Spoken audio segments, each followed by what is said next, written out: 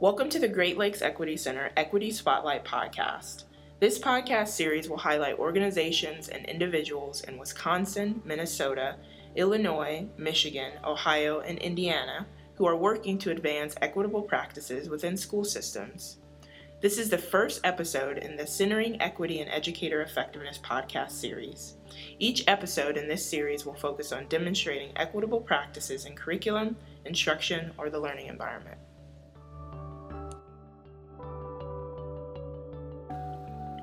My name is Gail Cosby, and I am your host for the first episode of Centering Equity and Educator Effectiveness Equity Spotlight. Today we will be discussing Centering Equity and Educator Effectiveness with Dr. Sina Skelton. Dr. Skelton is currently the Project Director for the Great Lakes Equity Center. She has gained expertise through working in a variety of roles. Dr. Skelton began her career in education as a school psychologist in early childhood programs. As an educational consultant in Ohio, Dr. Skelton worked with many schools and districts to ensure the implementation of the Individuals with Disabilities Education Act, or IDEA, and in facilitating the implementation of multi-tiered systems of support frameworks, including response to intervention and positive behavior intervention supports. In addition to these systemic reform initiatives, Dr. Skelton has worked for over 7 years at the state and multi-state regional level for the Equity Alliance, serving school systems in Arizona, Nevada, and California, and currently as the director of the Great Lakes Equity Center, serving the 6-state region of Minnesota, Illinois, Wisconsin, Michigan, Ohio, and Indiana, to advance educational equity and the use of culturally responsive educational practices in classrooms, school, and district levels. Welcome, Dr. Skelton. Thank you, Gail. Dr. Skelton, would you please orient our listeners to the idea of centering equity in educator effectiveness? What does this mean? Certainly. Centering equity in educator effectiveness for me means having an understanding that equity is core to teaching and learning. Effective educators understand that educational equity is central to student success and to educator success.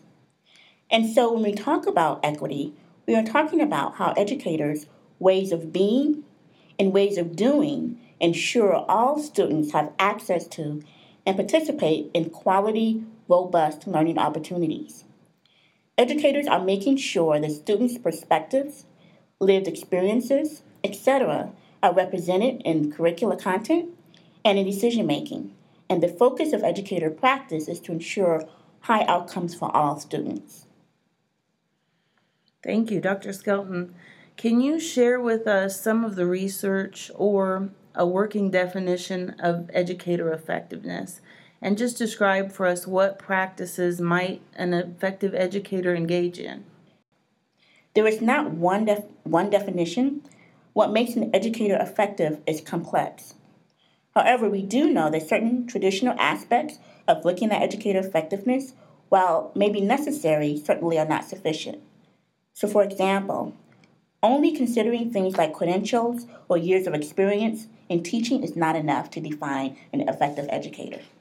At the most basic and broadest definition, we can define educator effectiveness as an educator who, through their interactions with curricular materials, students, families, and colleagues within various learning environments, both classroom and non-classroom settings, create high-quality, robust learning opportunities that are responsive to and reflective of the interest, needs, and assets of all students. This is done so that each student can successfully meet learning standards, as well as develop a love of self as a learner, and the agency towards self-determination. Dr. Skelton, what practices might an effective educator engage in? Being an effective educator centering equity in everyday practice requires more than implementing a set of strategies or a menu of strategies. In fact, centering equity in educator effectiveness leads educators really away from focusing solely on technical solutions. That is, how to do something. Effective Equity-oriented educators consider contextual factors or forces that are at play during any interaction with students and other adults, as well as considering the interactions among students and the learning environment. So by contextual factors, I mean attending to the written and unwritten policies, norms and traditions and routines. These also include messages and cues that are present that signals to students adult expectations, from curriculum materials that are used in the classroom to the artwork and decor that's featured on school and classroom walls, how furniture within classrooms are organized, to where particular classrooms are located in the school, how time and space are utilized, to what educators give their attention to during interactions with students, etc. All of these decisions communicate to students what's perceived to be important, valued, acknowledged, etc. When educators consistently assess the extent to which contextual factors privilege particular student groups and marginalize others, educators are utilizing a critical lens to examine the effect of school practices and policies. The practice of critical reflection is essential for effective educators. Thank you. Dr. Skelton, could you elaborate on what can educators do personally to ensure that their practices are rooted in equity? I often talk about the three essential critical stance educators can take or think about their own practice. The first is educators should develop critical consciousness. That is, an awareness that we all have biases about people that shape what we think, and these biases can influence our behavior. These biases are often implicit, meaning that we're often unaware of them. Developing critical consciousness is intentionally questioning oneself and surfacing our own biases. Critical consciousness also involves being aware of how power dynamics are at play in any given situation that may systematically advantage some while simultaneously disadvantaging others. For example, a classroom practice as seemingly as innocuous as asking students to raise their hand if they know an answer to a question can set forth a power dynamic that advantage or privilege certain groups of students over others.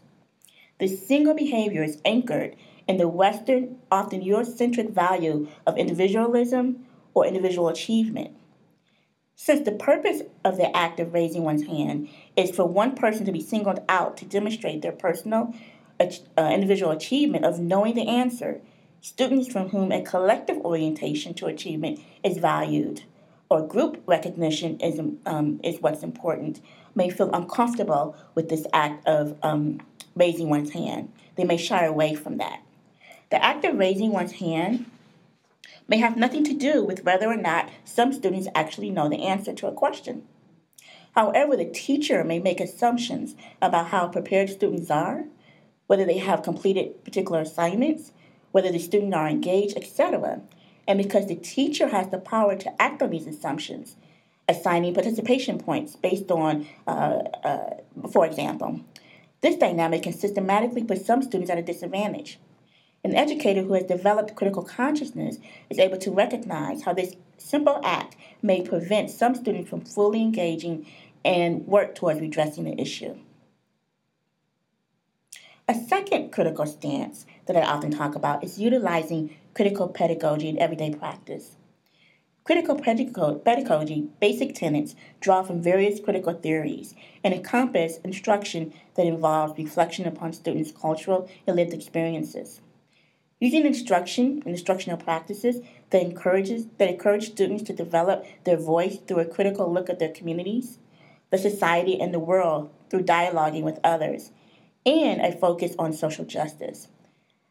This involves learning activities that engage students in transforming a society toward equality for all citizens through active participation and democratic priorities.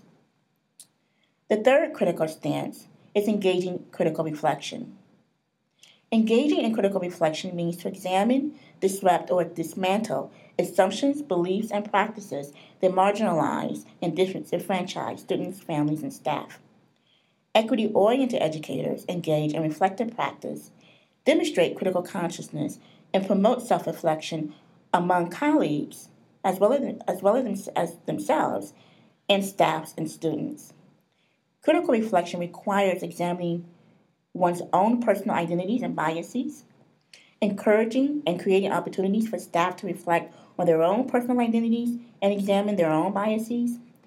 It also means educators getting to know the cultural practices of their students in authentic ways, recognizing and acknowledging the diversity of students and families in the school community.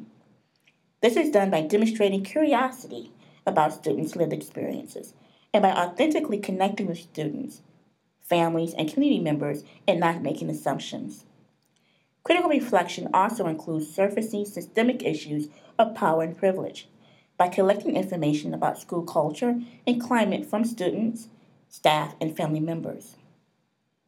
And lastly, by examining programming decisions, resource allocations, assignments, course rigor, etc., along with student participation data disaggregated by student groups, all used to evaluate the system and determine areas of inequities for educators to then address.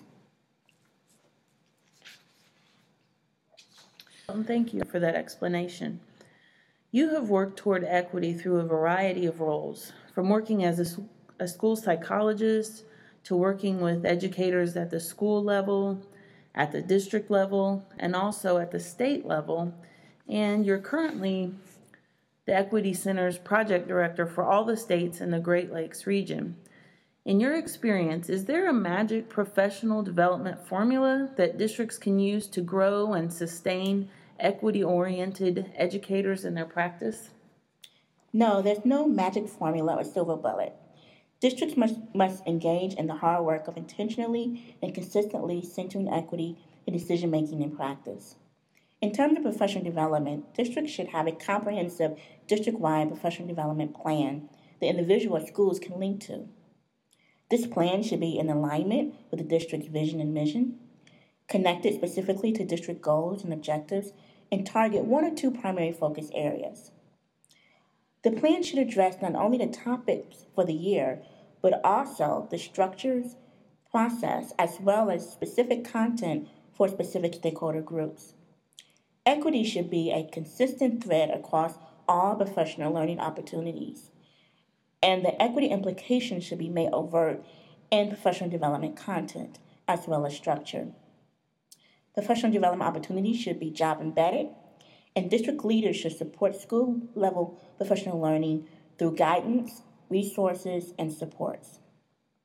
Educators should be supported to engage in frank and structured conversations about difference, culture, instruction, and achievement regularly. Okay, Dr. Skelton, thank you very much for your expertise. Thank you. This podcast was brought to you by the Great Lakes Equity Center, directed by Nikki Coomer. To subscribe to a podcast, click on the podcast link located on the Great Lakes Equity Center website at www.greatlakesequity.org. The Great Lakes Equity Center is funded by the U.S. Department of Education to provide technical assistance, resources, and professional learning opportunities related to equity, civil rights, and systemic school reform throughout the 6-state region of Illinois, Indiana, Michigan, Minnesota, Ohio, and Wisconsin. The contents of this presentation were developed under a grant from the U.S. Department of Education. However, these contents do not necessarily represent the policy of the Department of Education, and you should not assume endorsement by the federal government. This podcast and its contents are provided to educators, local and state education agencies, and/or non-commercial entities for the use for educational training purposes only.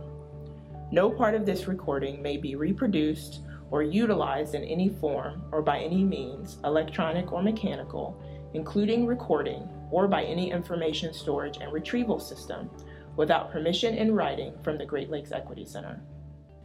Finally, the Great Lakes Equity Center would like to thank Indiana University School of Education, as well as Principal Investigator Dr. Kathleen King-Torius and Co-Principal Investigators Dr. Brendan Maxey and Dr. Tishun Nguyen for their leadership and guidance in the development of all tools and resources to support Region 5.